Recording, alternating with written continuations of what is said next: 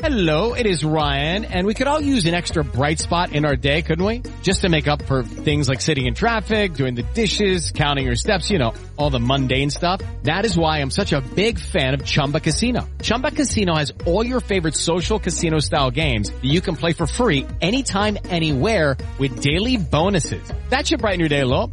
Actually, a lot. So sign up now at ChumbaCasino.com. That's ChumbaCasino.com. No purchase necessary. VGW Group. Void where prohibited by law. See terms and conditions. 18+.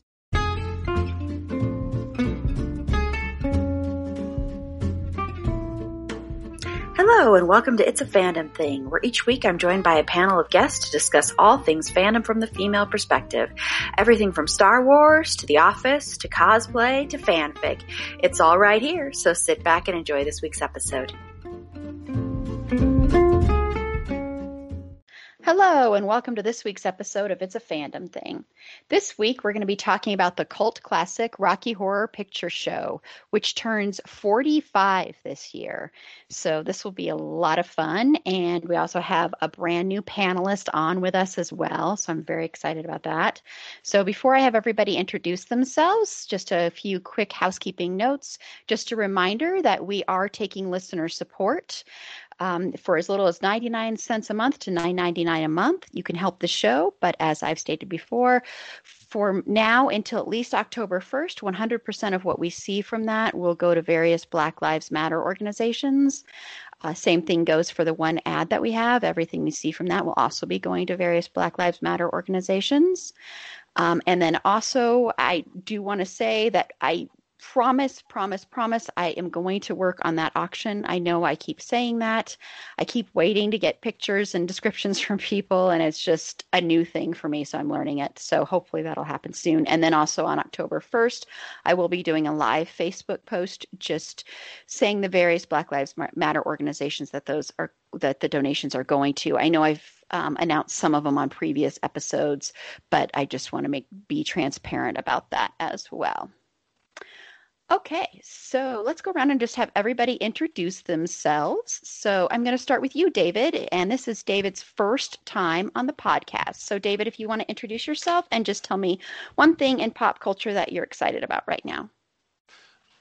Yeah, thank you. My name is David Alder. What I'm really actually excited about in terms of pop culture right now is the increasing popularity of the Avatar/Korra series that Nickelodeon had produced. Dude, yeah. you stole mine. Oh. That's okay. I could geek about it some more. Well, I think we're on the same wavelength then. So that's not the same thing as Avatar Airbender, right? I don't know. The same universe. It is the same. Oh, okay. Yeah. Okay, cool. And is that on Netflix then? Mm-hmm. Yes. Okay. And Judy. Yeah, hi, I'm Judy, and what I'm geeking about is the same. So actually, one of the previous podcasts that I was on, I guess a month or so ago, I was raving about Avatar: The Last Airbender, telling everybody now it's on Netflix, go watch it. I completed, God only knows how many rewatches of that a couple of months ago when it first came out. Now they have added Korra, which is the next Avatar in the universe, and I am doing a rewatch of that right now and loving it. So, like I said in the previous one, don't brush it off as just a cartoon. It is so much better and so much deeper. So, worth your time. Awesome, thank you. And Megan, who hasn't been on since February. I'm so happy to have you back on. Megan. Hi. Hello. I'm Megan. I go by she and her. Recently, I've been watching a lot of Agretsuko. It's also considered a cartoon, but I definitely believe it carries some real-life undertones with it, and I definitely relate pretty heavily with the main character. And her love for metal music. So it's really nice to see a new season come out, and I've just been enjoying every minute of it. Yeah, that's one I haven't heard of. So is that on Netflix as well? Sorry, did you say that? Yeah, it is on Netflix. It's part of the Sanrio universe. Yeah, I would definitely be excited if you did an episode talking about Sanrio in the future, just because I think that's where a lot of my love for anime even began, when Hello Kitty shows were on and such like that. Yeah, I'll have to write that down. I know I have anime down as for a future show, so I will definitely have to put that on my list. So writing that down now. And this is Erin, and what I'm into this week is the new show Lovecraft Country, which I know everybody is raving about, so I'm kind of late to the party, but kind of not. And if you don't know, H.P. Lovecraft was actually a pretty racist human being. And so what's so great about Lovecraft Country is it's kind of taking those, twisting them, putting a spin, having a black cast, a predominantly black cast, black creators behind the scenes. It's produced, of course, by Jordan Peele.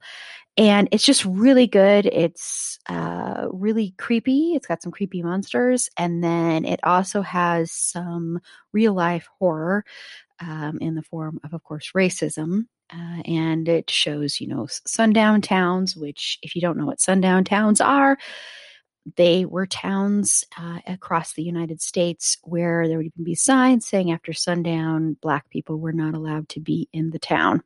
So just some really horrific stuff. It goes into Green Book, which was the travel guide for Black people wanting to travel across the country to know which places were safe to go, which places were safe to stay. And so it's just such a great show, great acting, great performances, great music, and I highly recommend it. And once again, that is on HBO Max.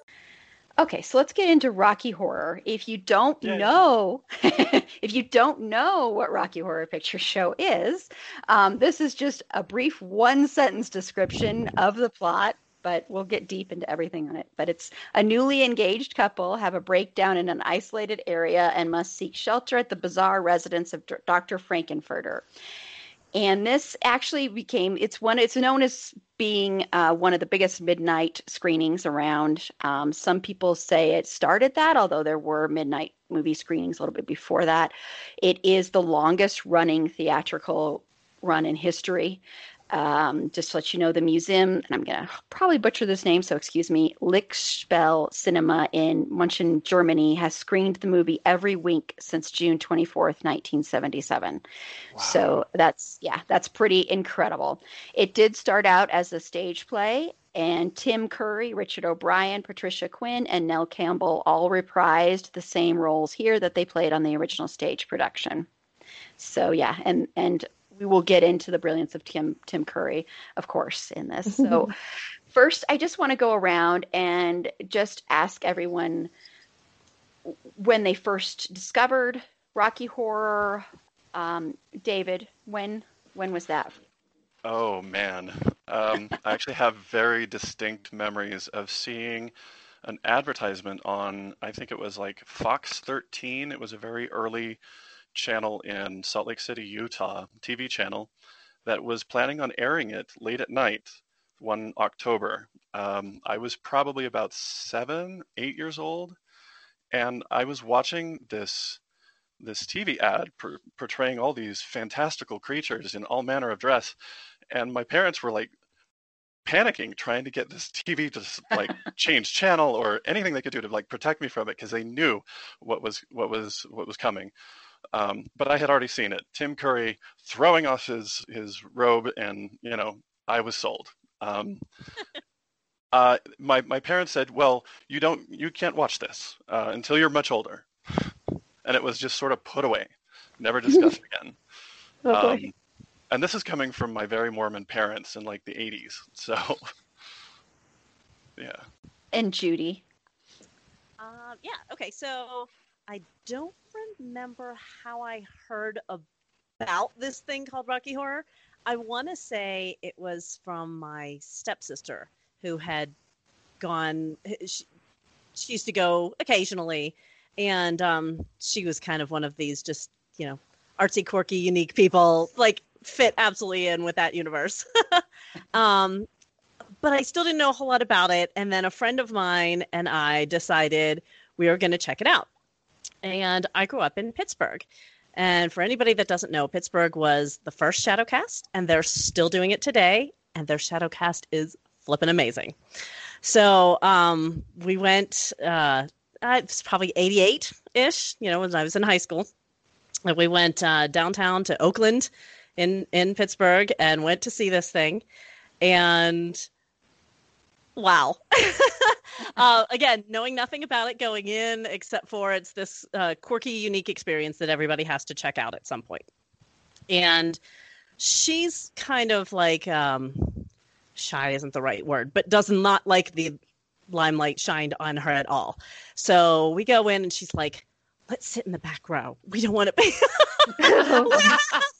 We don't want to be like, make a spectacle or anything. So let's kind of hide out in the back row. We're like, okay, fine. Let's hide out in the back row. Little did we know, a couple of minutes into the thing, half the theater would stand up and fuck the back row. So, yeah, that was my introduction. We fell in love with it. It was so much fun and just such a, I guess David used the word spectacle, and that's exactly what it is. It's a spectacle. It's an experience. And to anybody listening who has not seen it in a theater with the Shadowcast, please, please, please watch it that way first. Do not rent it or watch it on TV or anything like that. It's an experience, not something that you just watch. And Megan? For me personally, I was around 13, I believe, and I was just entering high school, like going through my really heavy-duty emo phase and such. And I had a best friend, and her best friend at that time decided she was going to have a birthday party at a midnight showing. Never in my life had her and I ever experienced anything like it.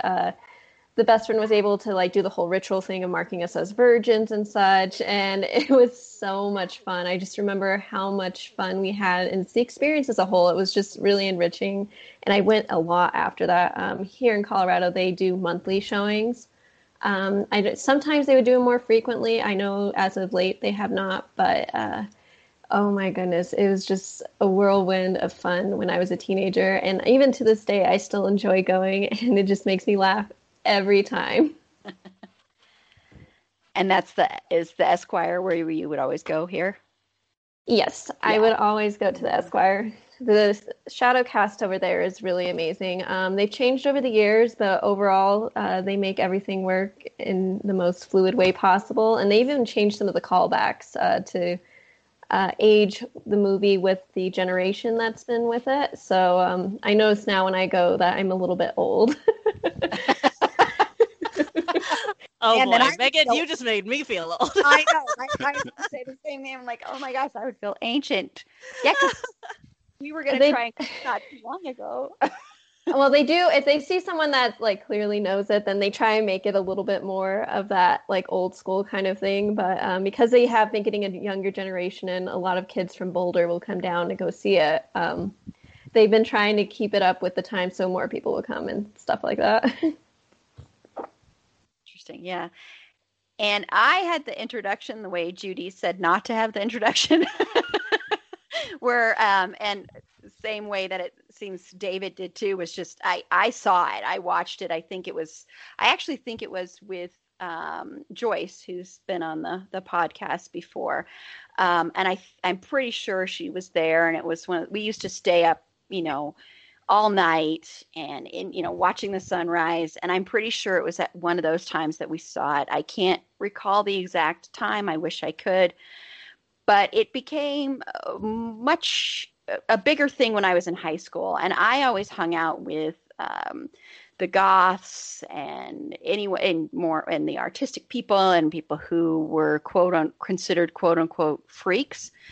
And it was a big, huge part of, your world. And I've mentioned this before on the podcast, but I remember very distinctly when watching the movie Perks of Being a Wallflower.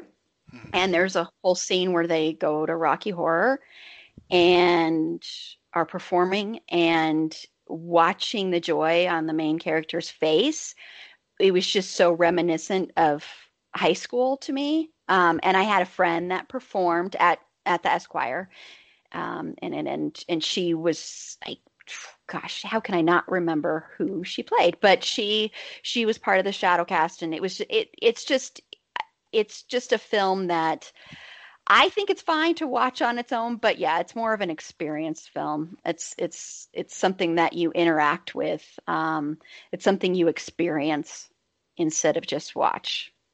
That's the best. Doing the call outs in front of your TV at home alone.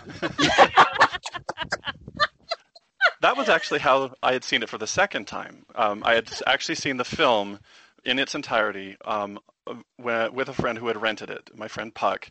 And he sat down and told me, you have to watch this movie. And he started doing the callbacks to the whole movie. And I'm like, I have no idea what is going on. Why are you talking to this movie? That must have been how my roommates felt in college. Because I did. I was drunk one night and I was watching it. And I'm just practicing callbacks. And they're like, what are you doing? And they just did not understand. I'm like, oh, I'm just practicing. And they started watching it with me and they were laughing just because I made a whole spectacle of myself while doing it. So that's when they actually decided to go themselves. That's funny. That's great, though. Well, let's talk. We're going to jump a little bit forward because David, they've performed in, I don't know how many performances you've done, but I don't know if Megan or Judy, if you both have performed in it before, or just David. Sadly, no, I have not. I'm just a watcher. I've done some amateur side work as Trixie, as well as Dr. Frankenfurter when I had my long hair and it was darker. Yeah. I always like to play the big characters. That was always my thing. I really love doing the Trixie choreography, though. It was always one of my favorite numbers to do. So, David, yeah, who did you play, or who have you played when you've done it? Well, when I actually finally joined a Shadowcast, it was in Salt Lake City back in 2009, shortly after I'd graduated from college. And it was this ragtag group of like theater kids and punk kids and all sorts of people. And they had asked me to participate with them, just doing mostly some background stuff. Maybe I'd pick up a character. I ended up actually doing a lot of handing out of the gift bags and that sort of thing, and I was just really involved in it. But it wasn't until the next year in 2010 when they asked me to be Frankenfurter, and it was a huge deal for me. Like, I had maybe 15 minutes in total of theater experience from high school, and my dad, having been in theater, I knew a few things from him, but I was like, I'm just going to give this a go. So yeah, it was in 2010 when I had joined this group of people who I'd love to give a shout out to. They're amazing. Honestly, that experience saved my life. So we'll start with that. That's wonderful. And how many shows? Let's see. We did three or four that weekend of Halloween weekend in 2010, but there were a lot of performances throughout that summer from August until October. So I was also watching the movie a lot. I was just immersed in it. So it felt like 1,000 performances, but it was really only 3 or 4 that weekend, and it was great. I love hearing that. I'm glad that was able to happen. Especially the profound effect it seems to have had, especially emotionally. And I think performing can do that. I've personally never performed in it, but I used to act all the time, and I know performing can be a life-saving thing.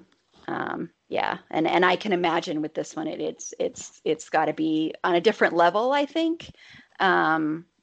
Because there's an acceptance in that world, that the world of Rocky Horror, the cult phenomenon, that I don't think you find in a lot of other spaces. I don't know if everybody agrees with that, but that's what I've found. So you can be as weird, you outsider, whatever, you're accepted, and that's very, very rare. So, and I think, I think that's getting better, but I think it's very, very rare to be able to find that. So, For sure.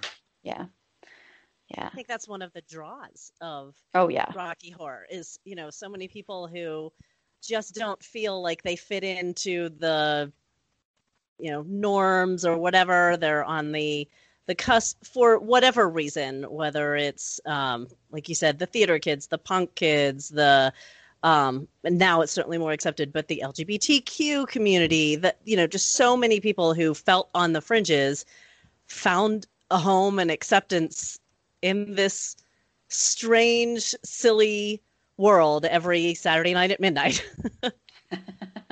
Oh, yes. Yeah, it definitely was one of those things that I felt like shaped me a lot growing up and developed me my voice personally. And it was something that I really carried with me as I continued in college and such, just because I went into a lot of public speaking and whatnot. I also did a lot of dancing, so it was nice to incorporate like all my interests there.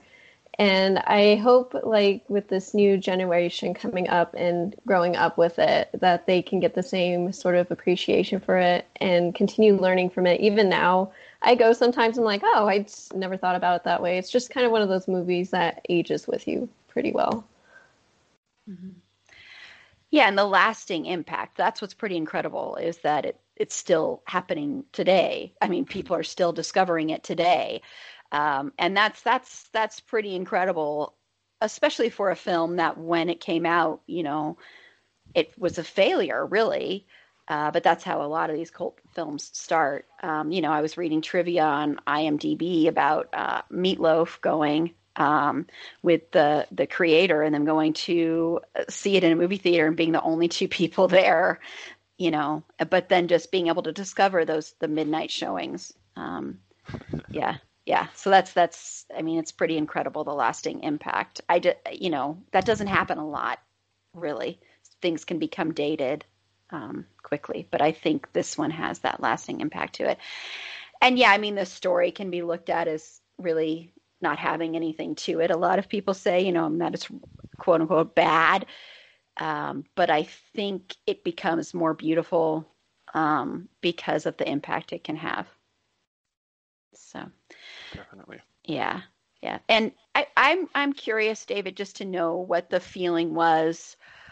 I know you've described it a little bit, but with the audience watching you up there. Yeah. So the Tower Theater in Salt Lake City, where we did this, has a stage in front of its.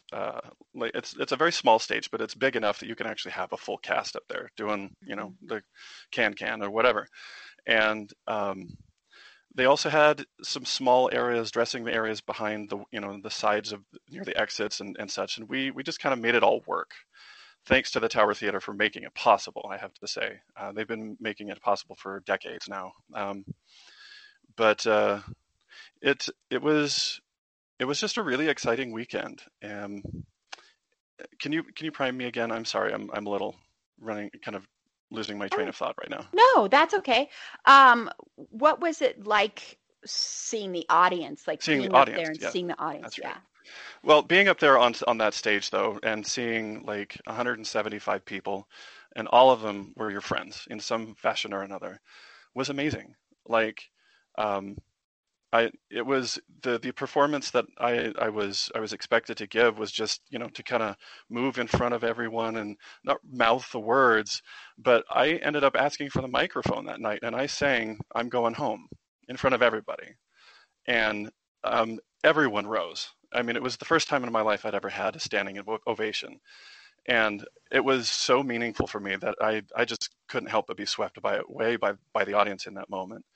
And in that moment, I think I understood what so many other people who've done that role, or even any role in Rocky Horror, have experienced, is just that connection to your community, which includes not just this ragtag group of people, but also like the people came to see you, to support you.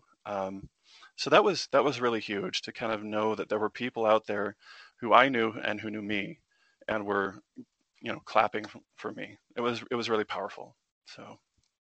That's awesome. Yeah, I definitely think that's what makes this experience stand out from others is like this. There's a certain cast members that I remember very vividly, and I would go support all the time just because they just continually outdid themselves at every performance they did. And they were able to build their portfolios this way. And it was just really beautiful to see that growth in their acting abilities and just their presence. And to see them be so comfortable with it and to even interact with different roles. Because a lot of the time they would switch roles or just kind of play around with different ideas to see if someone would do this better or how the audience would respond to it at the Esquire. And I was always just in awe in how they produce this beautiful kind of secondary show with the movie in the background. Well, let's talk about the experience of being in the audience. So I know you've performed a lot, David, but do you have what's the experience like being in the audience? Do you have for you? I actually I didn't have a whole lot of experience in the audience yet. So to be fair, I would very much like to be the one who's like throwing the toast and the cards and the rice and all the craziness, but there's not a lot of theaters that really make space for that sort of thing. But that's what they did at Tower Theater anyway. And so I was kind of envious of the audience and not being able to participate in that way either. So that's something I'm looking forward to in the future, honestly. Judy, what has your experience been like? Yeah, so again, I was lucky enough to have my first experience with this, and most of my experiences with it be in Pittsburgh. And again, that was the first place where the Shadowcast was done. It's still done to this day. So big shout out to the Junior Chamber of Commerce players there. They're amazing. And they have moved from Oakland to Dormont now, I think. It's been a while since I've been. But they just put on a fantastic performance. And being in the audience, it's yeah, they're performing for you, but somehow doing the callbacks and, getting out your newspaper over your head, spraying water, throwing the toast, whatever it is, you feel like you're a part of it too. So even though you're not up there on that stage, it's very interactive, and it's not just watching. It's interactive. You're being a part of it. And it just feels like you're more a part of the experience than just sitting there absorbing it. And I remember one time I took my sons, they had gotten old enough to to experience Rocky Horror, and I had taken them to see it because I'm like, I wanted them to experience this awesome thing. Unfortunately, it wasn't in Pittsburgh. It was in another city. I'm not going to name because I don't want to insult anybody, but it was not the experience that I had. Their Shadowcast, they weren't able to do a Shadowcast. I'm not sure why, because they had a full stage. Like, they had plenty of room, but they had people dressing up and they did like a little costume contest. Yay. But they didn't do the full Shadowcast. And that really just took something away from the whole experience and the whole viewing of it.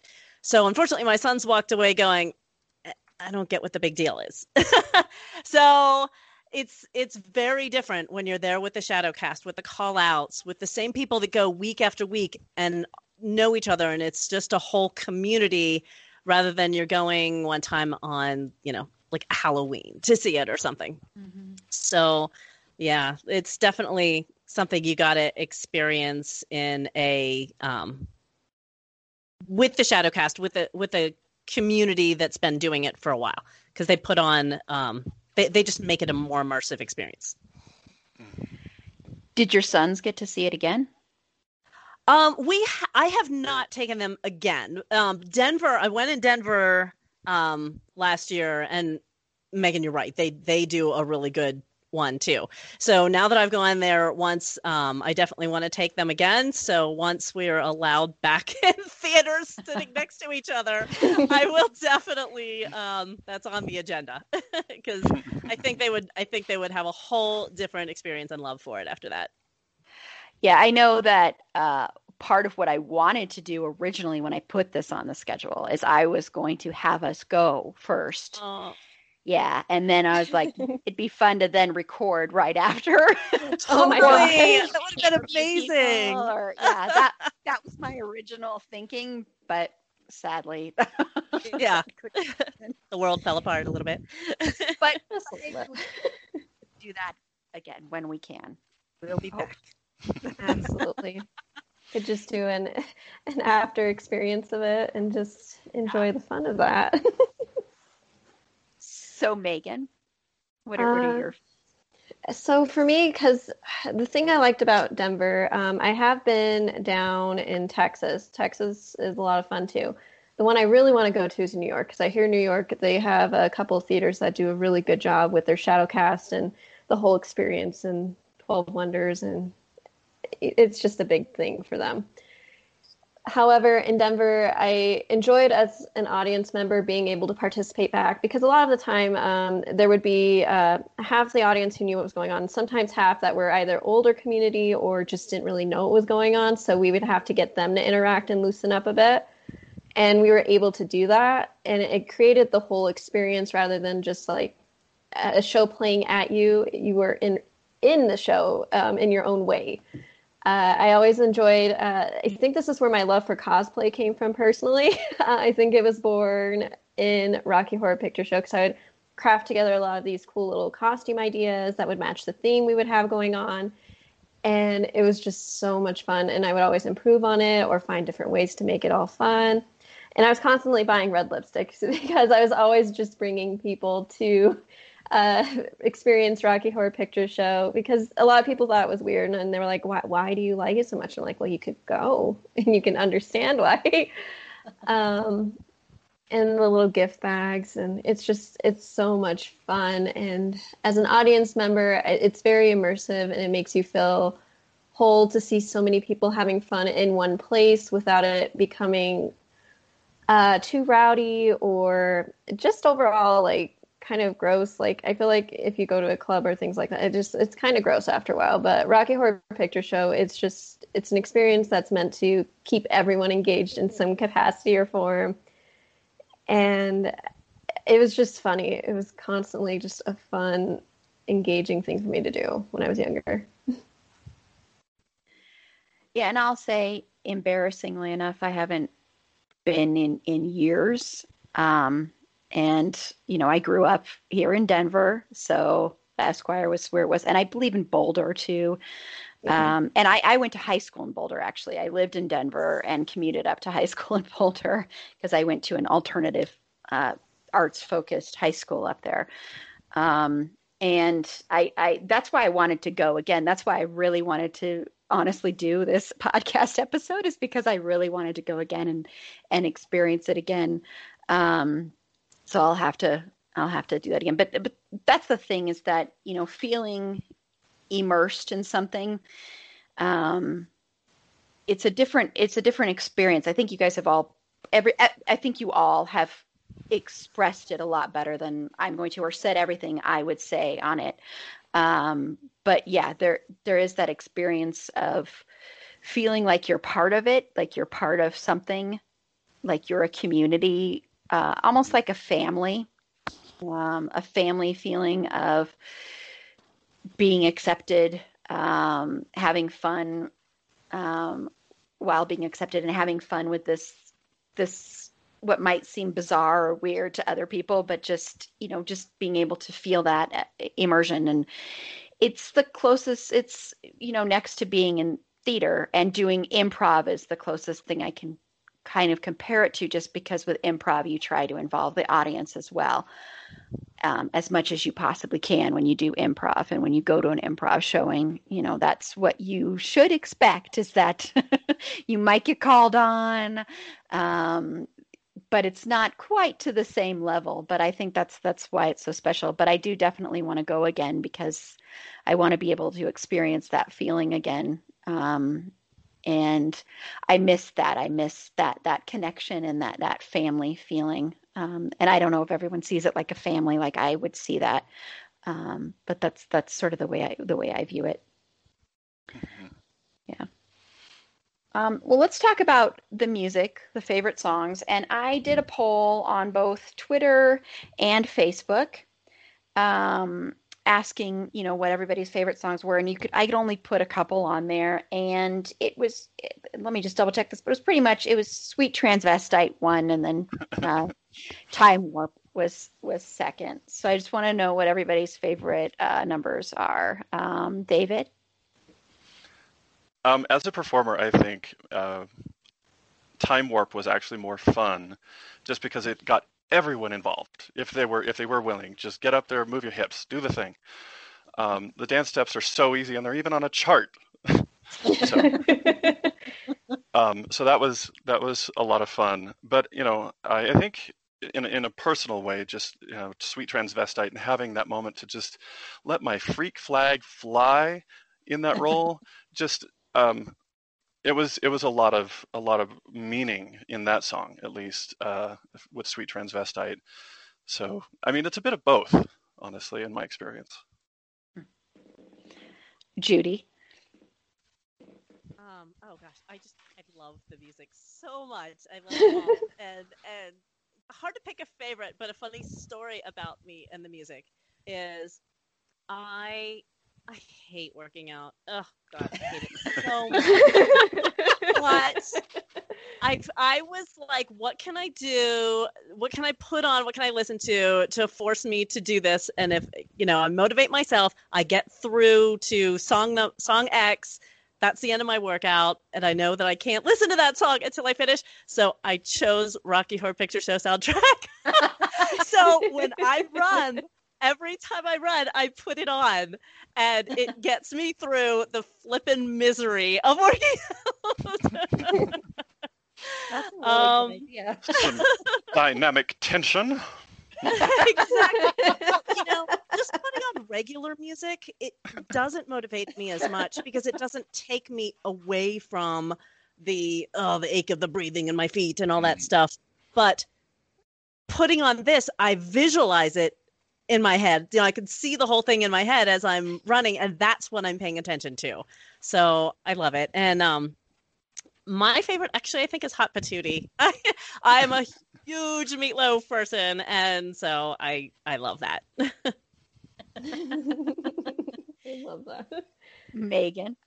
Similar to Judy, when I'm driving down from the mountains, especially at night or things like that, I put on the Rocky Horror Picture Show soundtrack because it's daunting. Like, especially if it's the middle of the night, you can't see anything except the stars above you. So I'll either do Queen or Rocky Horror Picture Show, and Rocky Horror Picture Show is the one that really pushes me through all of that. While going a little above the speed limit, but only a little bit.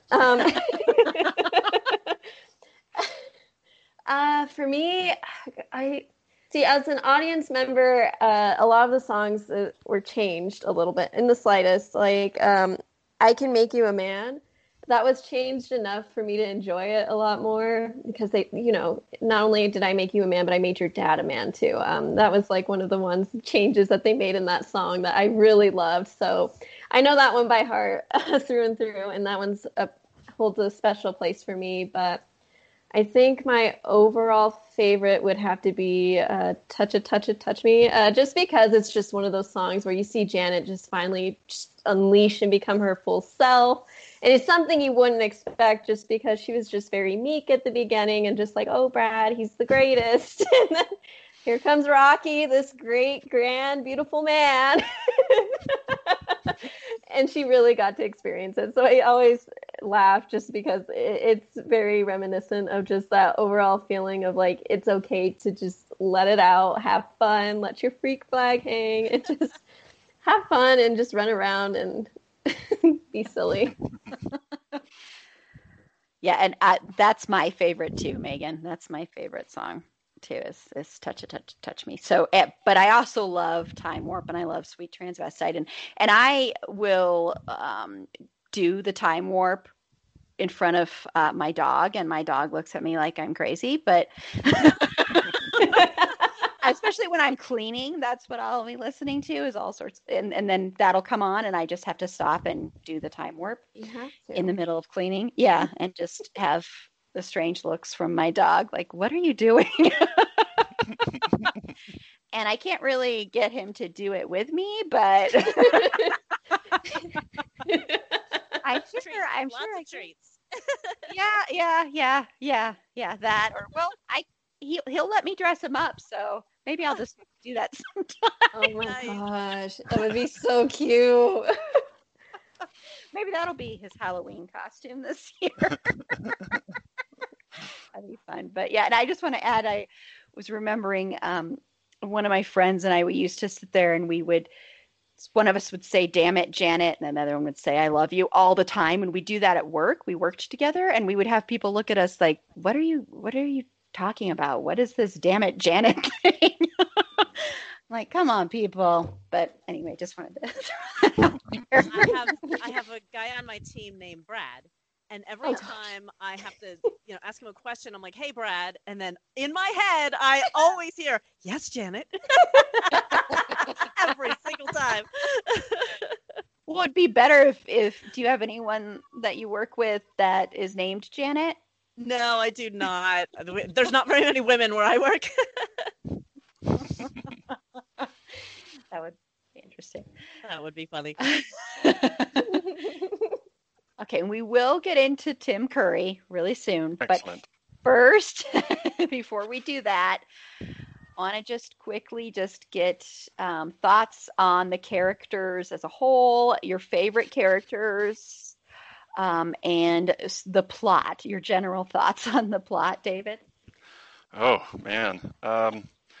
I think from a filmmaking standpoint, one of my favorite little tidbits about Rocky Horror is that the room that Dr. Scott has to enter in on the wheelchair when he breaks through the wall, that break through the wall had to happen because they didn't build doors on the set. So they had to just come up with an idea as to how he was going to come through, and that was it. And it just it just kind of put a cherry on top of everything. So as far as like other characters, I think that are really notable. I mean, I love them all. They're like at the end of Labyrinth when Sarah comes home and she's got all of her stuffed animals around her. She knows she can always go back to that dimension. It's the same kind of feeling.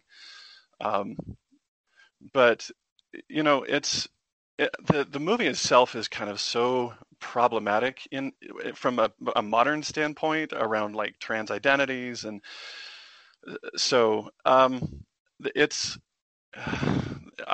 hard not to love them despite their flaws, and that's I think the best thing about what this all represents. You've got this. I mean, in the second film, if you go into like that apocryphal description of where Frankenfurter came from, like he's a Transylvanian prince who decides to leave his planet, come to Earth, but isolate in a mansion in the woods. And that's just really strange. Like, what is he running away from? So when I was studying to be Frankenfurter and trying to get a sense for like how I was going to portray him, I was doing a lot of digging and exploring with friends and asking like, what are his motivations? He's got a Zen room, but he's like, what is this character about? And upon further study and exploration, I found that he sort of represents the best of Epicureanism. That life is to be experienced to its fullest through the sensory pleasures, for example. And he was going to do that all the way. And for me, as a gay man coming out of the closet, that was exactly what I needed to be. And so being able to have that example put in front of me to just let it be what I am, was where the significance came in for me about that particular role. But I've had ongoing conversations with other people who've done different roles, and they felt a similar connection with like Magenta, because she's always around the house and having to take care of this other person who's taking all the credit and all the fun, So yeah, I think these characters have some really interesting depth to them for sure. Sorry if I derailed that. No, thank you. No, I was just going to say thank you. Thank you very much for sharing that. That wasn't derailing at all. That was great. Cool. That was wonderful. Judy? So I had to laugh whenever you sent us the outline with here's some of the topics we're going to talk about, and you put characters and plot. And I just giggled when I saw plot. I'm like, plot? What plot? I knew you were going to do that, actually. I mean, I love it. Like the first half of the movie, you're like, okay, I'm there. This has got an interesting story. I can see it building. And then it so derails. But I love it. I love it. I love it. And David, I love what you talked about there with Frankenfurter, how he's just this person who is like, let's drown ourselves in decadence, and it's okay, just give in to all the pleasures and everything. It's something that we rarely see and accept and embrace in our culture, especially in Americans, kind of the puritanic culture. So it's such a left turn from where we are usually, and it's just fun to see that and fun to embrace that. But as far as my favorite characters, again, I know I hinted, I just love Meatloaf so much that, yeah, Eddie. I gotta throw out some love for Eddie. Megan. Yeah, I really liked how David talked about character depth too. It got me thinking about it. And I think for me, my favorite character has always been Riff Raff, just because there was always kind of like this snarky sort of attitude that Riff Raff carried, but also very like predominantly himself. Like he wasn't afraid to play Shadow King a lot of the time, of just kind of like controlling things in his own way and manner. And I always thought that was pretty unique as a character. And the candle scene with the elbow sex, that I think that's really what did it for me. It was just this weird ritualistic thing that him and Magenta did. It was just fantastic, and it always just, it was one of those things where it's like, yes, like these are my people. And the way like him and Magenta, even with Time Warp, like it's one of those timeless kind of numbers of just like, you just throw yourselves into it, and you could see their characters really flourish in those moments of like, yes, we want to go back to Transylvania. Like, this is what we love. We love this constant use of decadence. We don't want to be just these house pieces. And you could see that fight in both of them. And I really like seeing that dynamic kind of emphasize and grow throughout the movie as Frankenfurter was trying to control everything to be objects and how he wanted them again. And they were like, no, we're done. Especially at the end when Riff Raff looks like the Dairy Queen cone. Like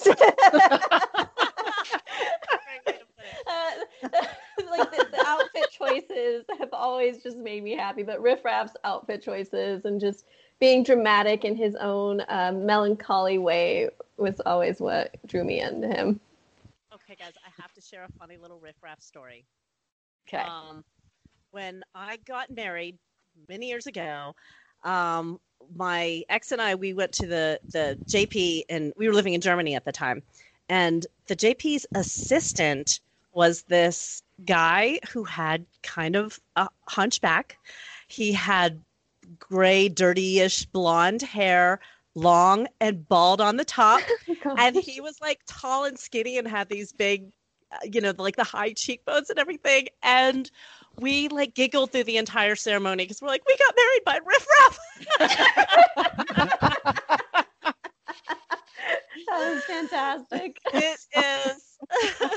That is the only story I would ever tell. Yeah. It was pretty amazing. That's pretty awesome.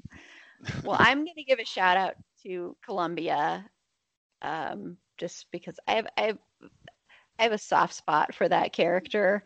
And I also have a soft spot for Janet. And I have a soft spot for Janet because I know people often looked at me as the shy, meek one, the one who wouldn't dare do anything scandalous or anything, which wasn't true at all.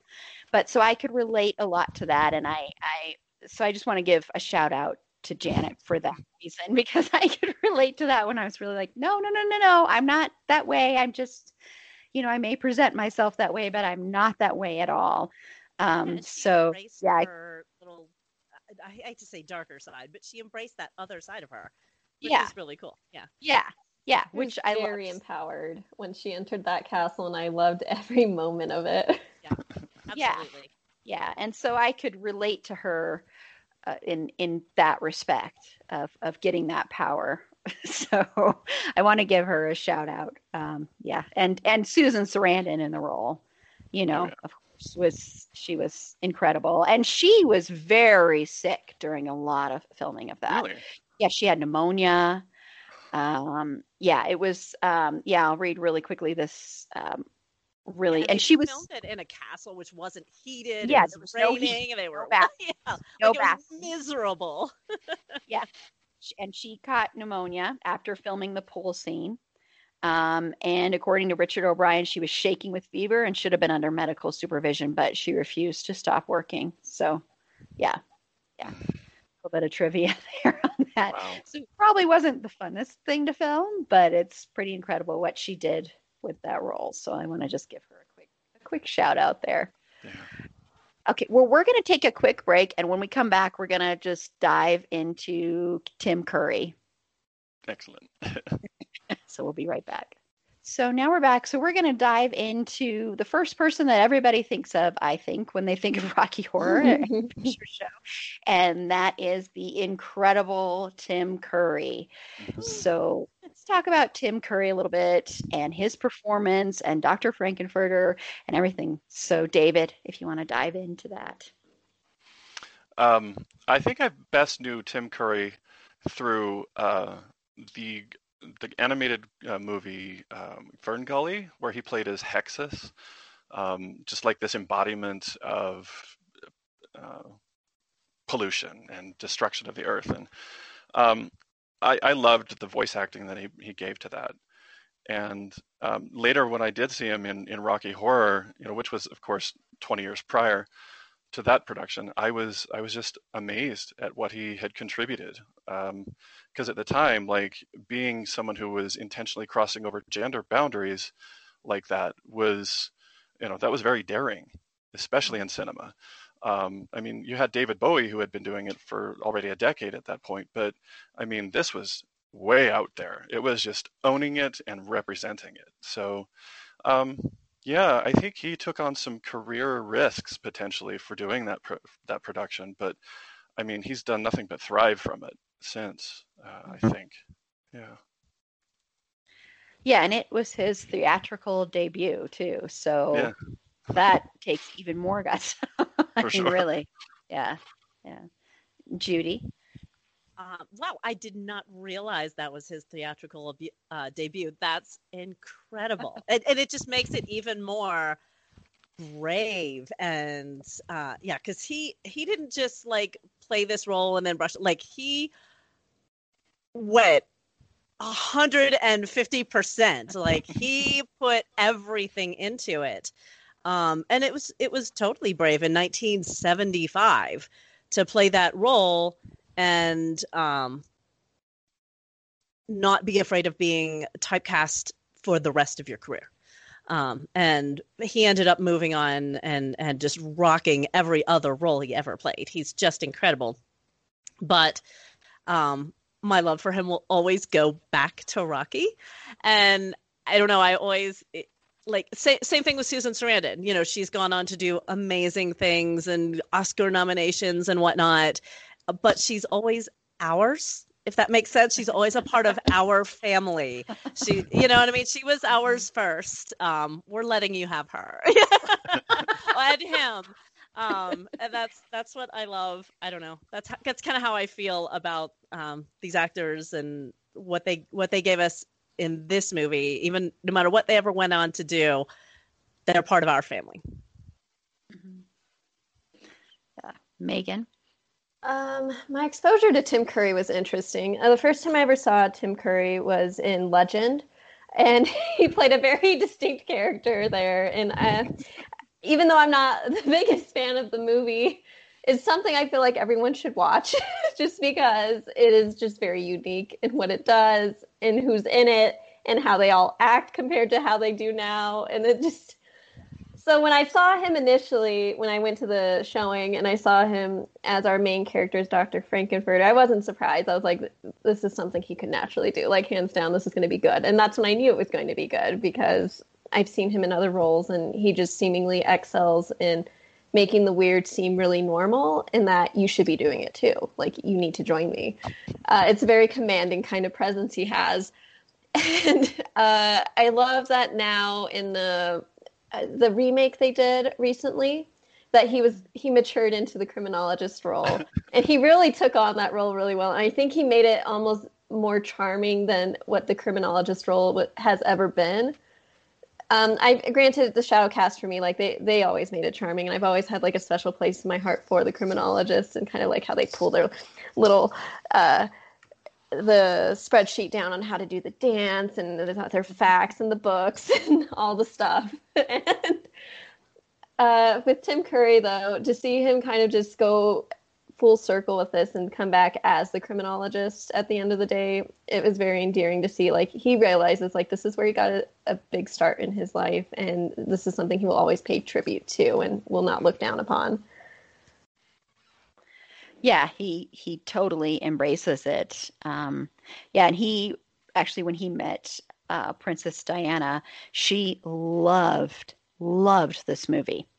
And he told Terry Gross from Fresh Air, he said that she told him with a wicked smile that Rocky Horror had quite completed her education. That's an adorable story. Yeah, so I think that's awesome. Yeah, I think my first exposure to Tim Curry was probably Legend as well, and then of course Clue, with him playing the butler, which he was so great in Clue as well. But yeah, this is definitely, I would say, Clue, Rocky Horror, and Legend to me are the three defining roles for Tim Curry.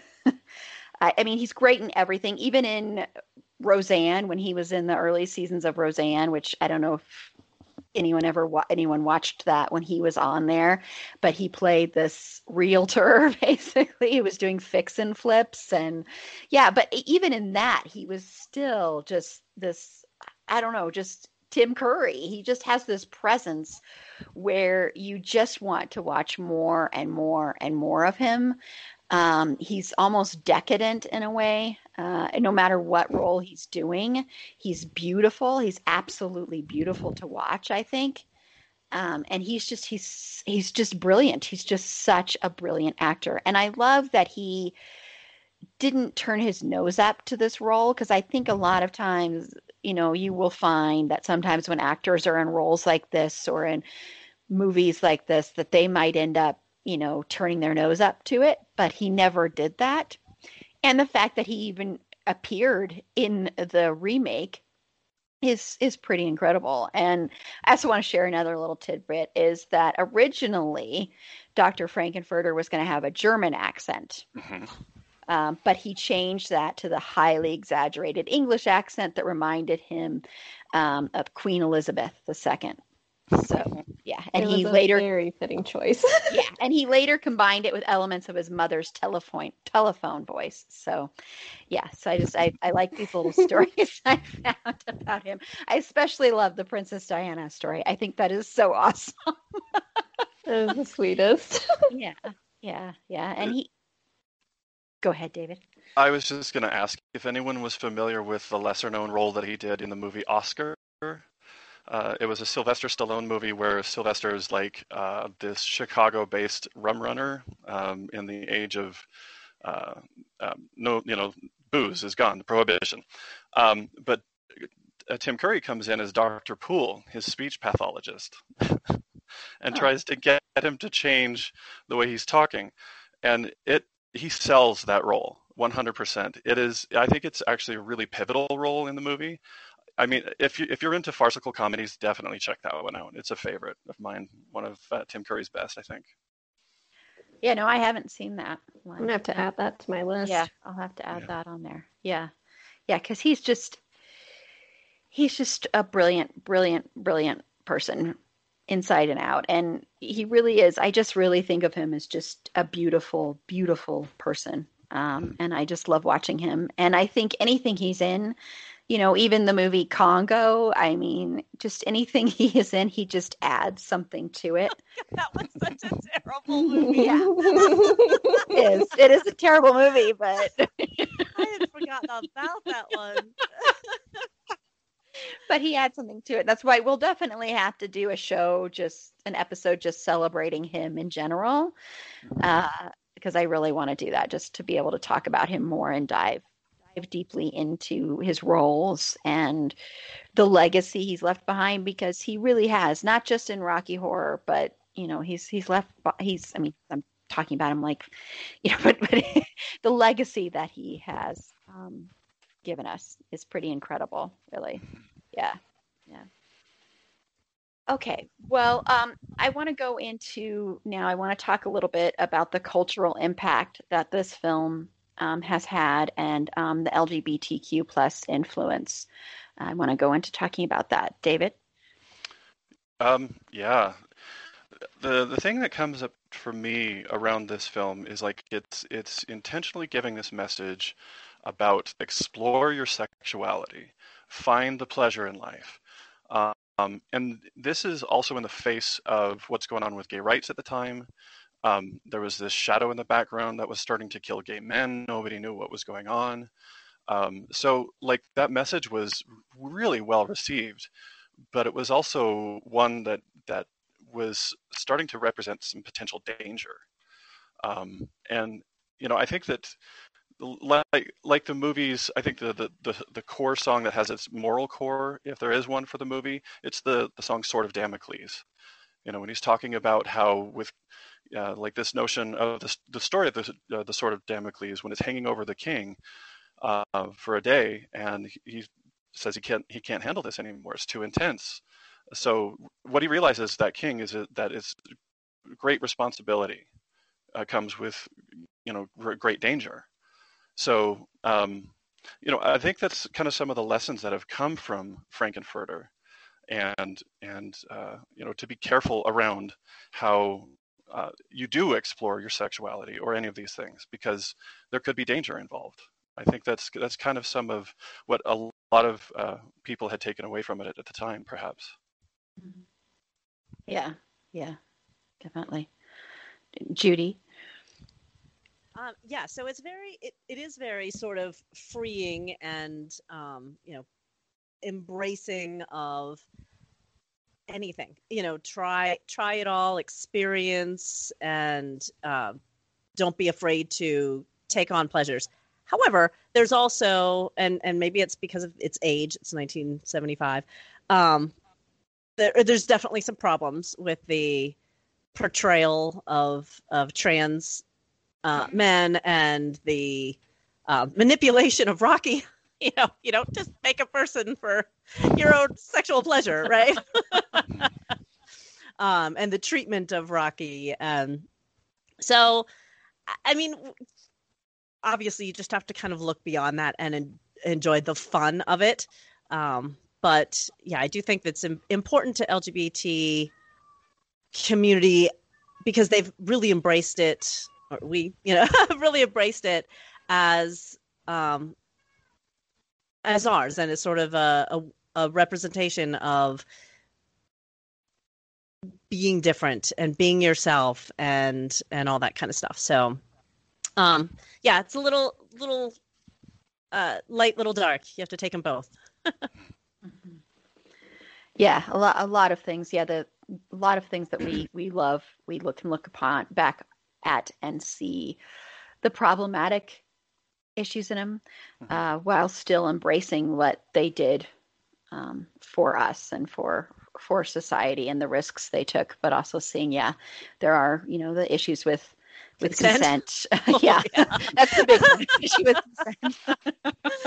Yeah, for sure. You have to touch me. Yeah. And Megan. Similar to what Judy was talking about earlier with the trans community, it was one of the things that made me take a step back from going to Rocky Horror Picture Show for a while. I had a friend who recently has undergone some changes, and She found it somewhat offensive at this point, the way of the portrayals and how they're set up. And it was something I never really thought about just because it was something that constantly empowered me. But it forced me to take a step back and see, like, okay, so this is how, like, one person views this movie that is definitely from a time that's, definitely a little bit older compared to what we are now. However, I think even in the new remake of it, the fact that they had, her name, she was in Orange is the New Black. Yes, Laverne Cox play Rocky, or not Rocky, Dr. Frankenfurter was very empowering. It doesn't fix the issues, but it tells me that they were aware of what this issue is, at least, and it's something they want to move forward from when making new movies that involved trans and, continuing to do better for the LGBTQ community plus because, they deserve the best. And granted, it was a great start. It hit the rock. We got some iron out of it. Now let's turn that into some gold or some other things for all of us to celebrate. Yeah, that's the big thing is that, I think we are all constantly learning. Like I'm constantly learning. Like I notice one thing I need to stop saying all the time is you guys. And it's something that I just automatically say and don't even think about it, So I think there is that thing where we have to change, we have to grow, and it's all about growth. And if you can find places where you need to improve and grow, and it's the same thing with our entertainment. Like you said, having Laverne Cox be in that role was a huge step, but there's a lot of steps that we need to take. And I don't know if everyone has watched the wonderful documentary on Netflix, Disclosure. Mm-mm. Yeah, and that's all about the history and the future of trans representation. It's amazing. It's Everybody so go good. watch it. Yeah. Oh my! It is so. I have good. it on my list, so I'm definitely gonna have to move that up. Then, very curious about it. It's it's very good, and it talks a lot about the hurtful portrayals. The future, what needs to happen. And what was great about that documentary is a lot of the people working behind the scenes. Laverne Cox is in that one, and she made sure that there were a lot of people behind the scenes who were trans as well, so that it wasn't just people speaking. It wasn't just actors and actresses speaking. It was people that were going to be producing and everything, so that you had the trans community involved as a whole. And that's really what needs to happen. And yes, we can embrace these things and also look at them with a critical eye, and also look where we can improve and do better. And it's interesting to me that the remake has come up a couple times because I was wondering if we should even mention it. Because I know a lot of people do not like to talk about the remake. So that's fair. What? That is absolutely fair. I mean, I'm fine talking about it. I just thought that was interesting because I was like, okay, am I going to put this on the outline or not? Because I wonder what the reaction. PG down Rocky Horror Picture Show for Fox. It was just, it's too difficult. You take away, too much of the meat of the show. Well, just out of curiosity, this just popped into my head. And even though it's been remade, but what do you think would happen if they were to try and remake this as a theatrical release now? Anyone have any thoughts on that? I'm worried something like Cats would happen again. However, if they ever do release the one with the cat buttholes involved, I'm very curious about it, and I wouldn't mind purchasing it just because I think that's hilarious, and I would definitely drink while watching that.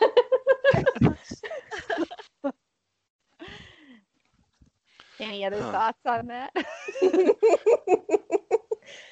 Well, I mean, currently with theaters being closed for who knows how long, it feels like a kind of a foregone conclusion until we do finally get that back. But I mean, I look forward to the day that they do have a theatrical release, a redesigning, because seeing this film, being in this film, participating in some fashion or another has always been a rite of passage, cultural rite of passage, and that's the way we've continued to treat it, and it means so much for so many people that way. So I would hope that if someone in Hollywood does pick it up, that they treat it with the kind of love and respect that it deserves. Yeah, yeah, yeah. And I think that was the problem that people had with the remake, was a lot of people thought it wasn't treated with respect, and that it was more like a bubblegum version. You know, like you said, Judy, it was on Fox, so it was very much a. And was it live? I can't remember because I watched it later on demand. So those live ones, they're very interesting. Those live ones, I'm not crazy about them, but I see what they're trying to do, and it's a nice thought. It's a nice thought, but it doesn't do it justice by any means. I mean, they did it with Grease too, and I didn't even think that was very good for what it was. But it was meant to just be like, hey, like, this is a classic, like, come watch it. And I think it's just meant to draw attention to what is a classic. But no, Fox is just not the place to find these. Yeah, and Fox has a tendency to also mess a lot of things up anyway. They cancel amazing shows, and they're just issues there. Well, I want to close out with just everyone saying why is Rocky Horror? I know we've touched on this already, but why Rocky Horror is important to you personally, what it means to you, David. For me, it means a lot of things.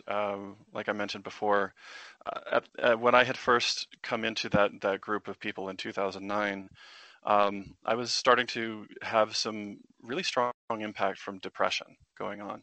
I just graduated from college with a film degree, had no idea what I was going to do to make money, because that's not how you make money in Salt Lake City.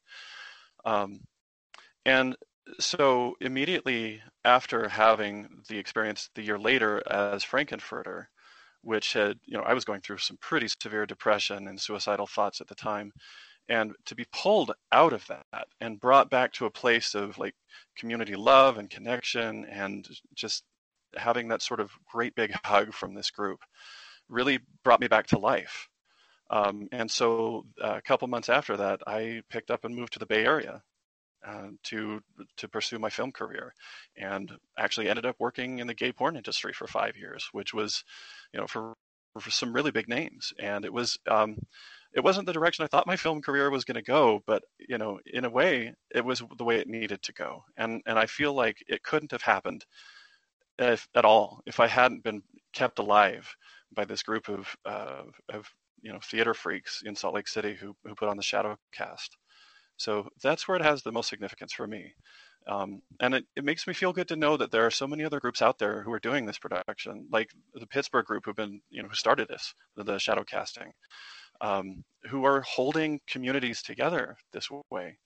Who knows what people are going through, what's going on in their world. So I think that's, for me, where it has the most significance. Thank you so much for sharing that, really. Thank you. Yeah. Thank you. And Judy? Yeah, thanks, David. That's really beautiful. Yeah. For me, it's that safe place to let your freak flag fly, just to go have fun, let it out, be silly. But also in that environment, you can feel the acceptance. You can feel the family. You can feel the sense of community among the people that, especially among the regulars. And it's just a wonderful feeling to be surrounded by that. Megan? For me, it holds significance in the way that it can build a person's voice. There's a lot of people who go into this experience kind of quiet, not knowing what to expect. And even the first time going to like the audience show, a lot of them come out shocked, not really understanding it, but they are curious about it and they always want to know more. Like, that's always inevitably what happens with it.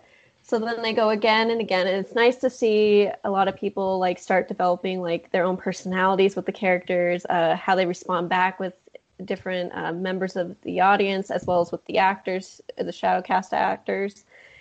And I think for me, it has definitely been an opportunity for me to build my voice and to, say, hey, it's okay if I'm heard and I can express an opinion. especially one that would be considered controversial in regards to like at that time when I was younger, early 2000s, like a lot of LGBTQ fights were still going on, and people were using a lot of derogatory language. And at that point, I could step in and say, "Hey, stop that." And I definitely feel like watching a film like this has allowed me to start becoming an ally for members in my community that I wouldn't have been able to otherwise, because they gave me a voice to feel empowered. So I want to give them that same voice back. I love that too. So thank you. And for me, like I said before, the scene in Perks of Being a Wallflower, it really sums up the feeling of, you have this character who is hurting and in a lot of pain and depressed. And, I have dealt and struggled with depression and being suicidal and feeling suicidal for pretty much my whole entire life. And so I know having that feeling of being accepted and being seen, it's the being seen thing, I think, that is the most important, because it's so painful to feel invisible. And so when you feel seen, I think that makes such an impact and can save you. And I think with this film and with the community around it, I think that's what this film has done for a lot of people, is had people be able to see themselves and be seen by a community and be accepted and be embraced and not feel like the outsider and not feel invisible or like you should shrink into the crowd, that feeling. And I think that's what this represents. I think that's what the audience around it, the crowd around it, and really I just love that it has helped save people's lives. I mean, I think that's a beautiful, beautiful thing. And I think art, when it is at its most powerful, can save and change lives. And I'm getting emotional just talking about this, but that's the beauty of art. That's the beauty of music and film and writing and dancing and everything like that. It's this way of expressing everything inside you, and being accepted while doing that. So it's a beautiful, beautiful thing. And I just want to ask quickly, even though we are going to be wrapping up, if there's anything else anyone wants to add, anything else at all, feel free to right now. Is there anything else you want to add, David? I mean, I have so many thoughts about this movie. It's just done so much for me and around me, and choose your preposition. The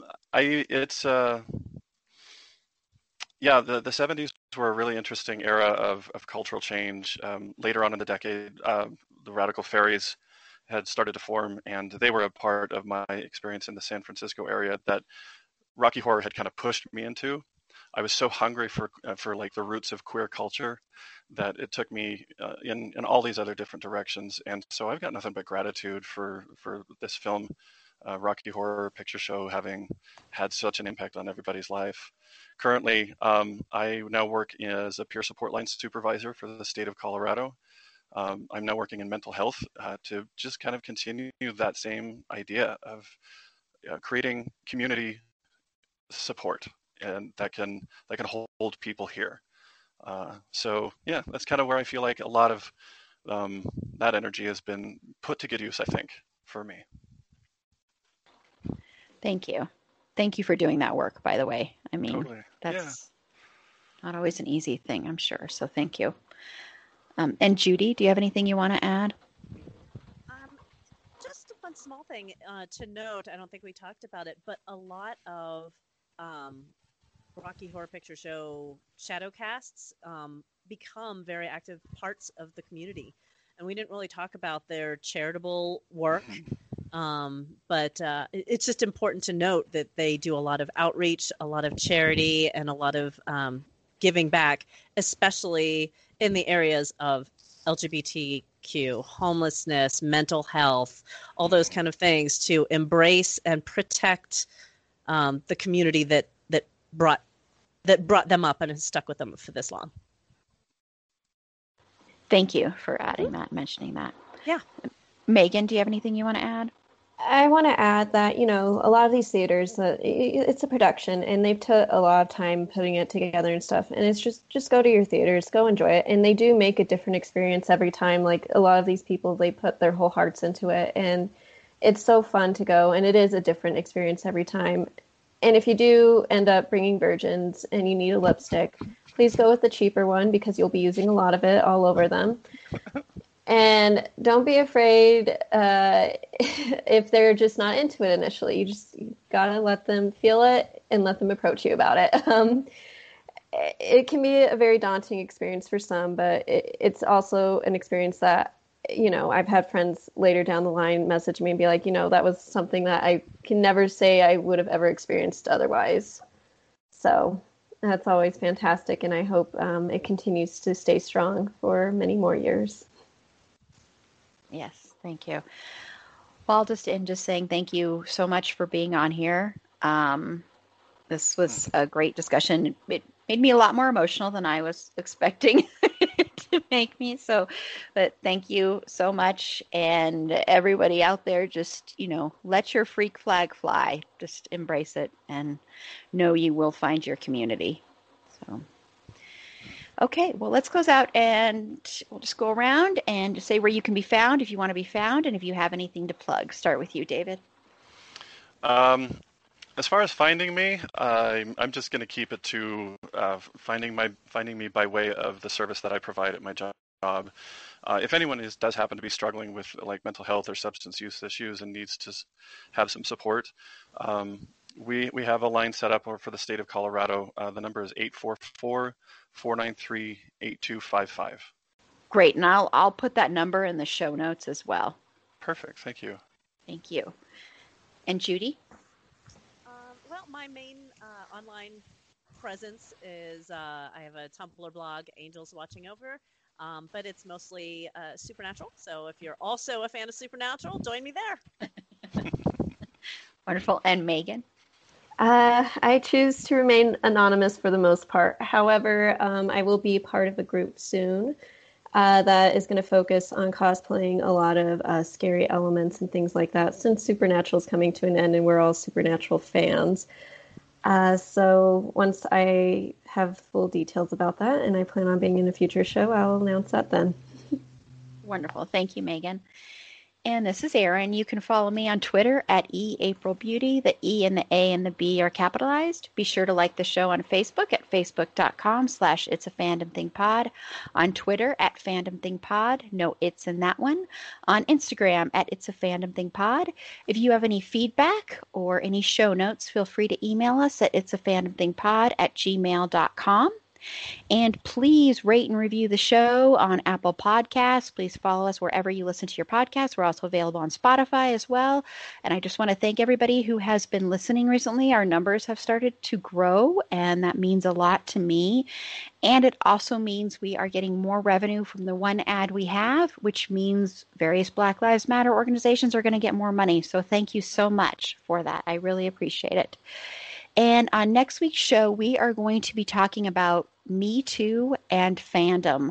So that will probably be a very heavy discussion, but a needed discussion as well. So yeah, and then I just want to also plug once again that in October, we are going to be celebrating horror, which is one of my favorite things in the world. So I am very excited about that. We're going to be talking about slasher films, the final girl trope. We're going to be talking about vampires. We're going to be talking about zombies, pandemics. We're going to be talking about ghosts. We're going to be sharing our own paranormal experiences as well. And I have a couple of other show ideas rattling around in my head for that month as well. So keep an ear out for that one. I can't wait to listen to them. yeah, I'm excited to do that month because I'm such a horror geek. So that'll be so much fun. So until next time, remember it's a fandom thing and Black Lives Matter.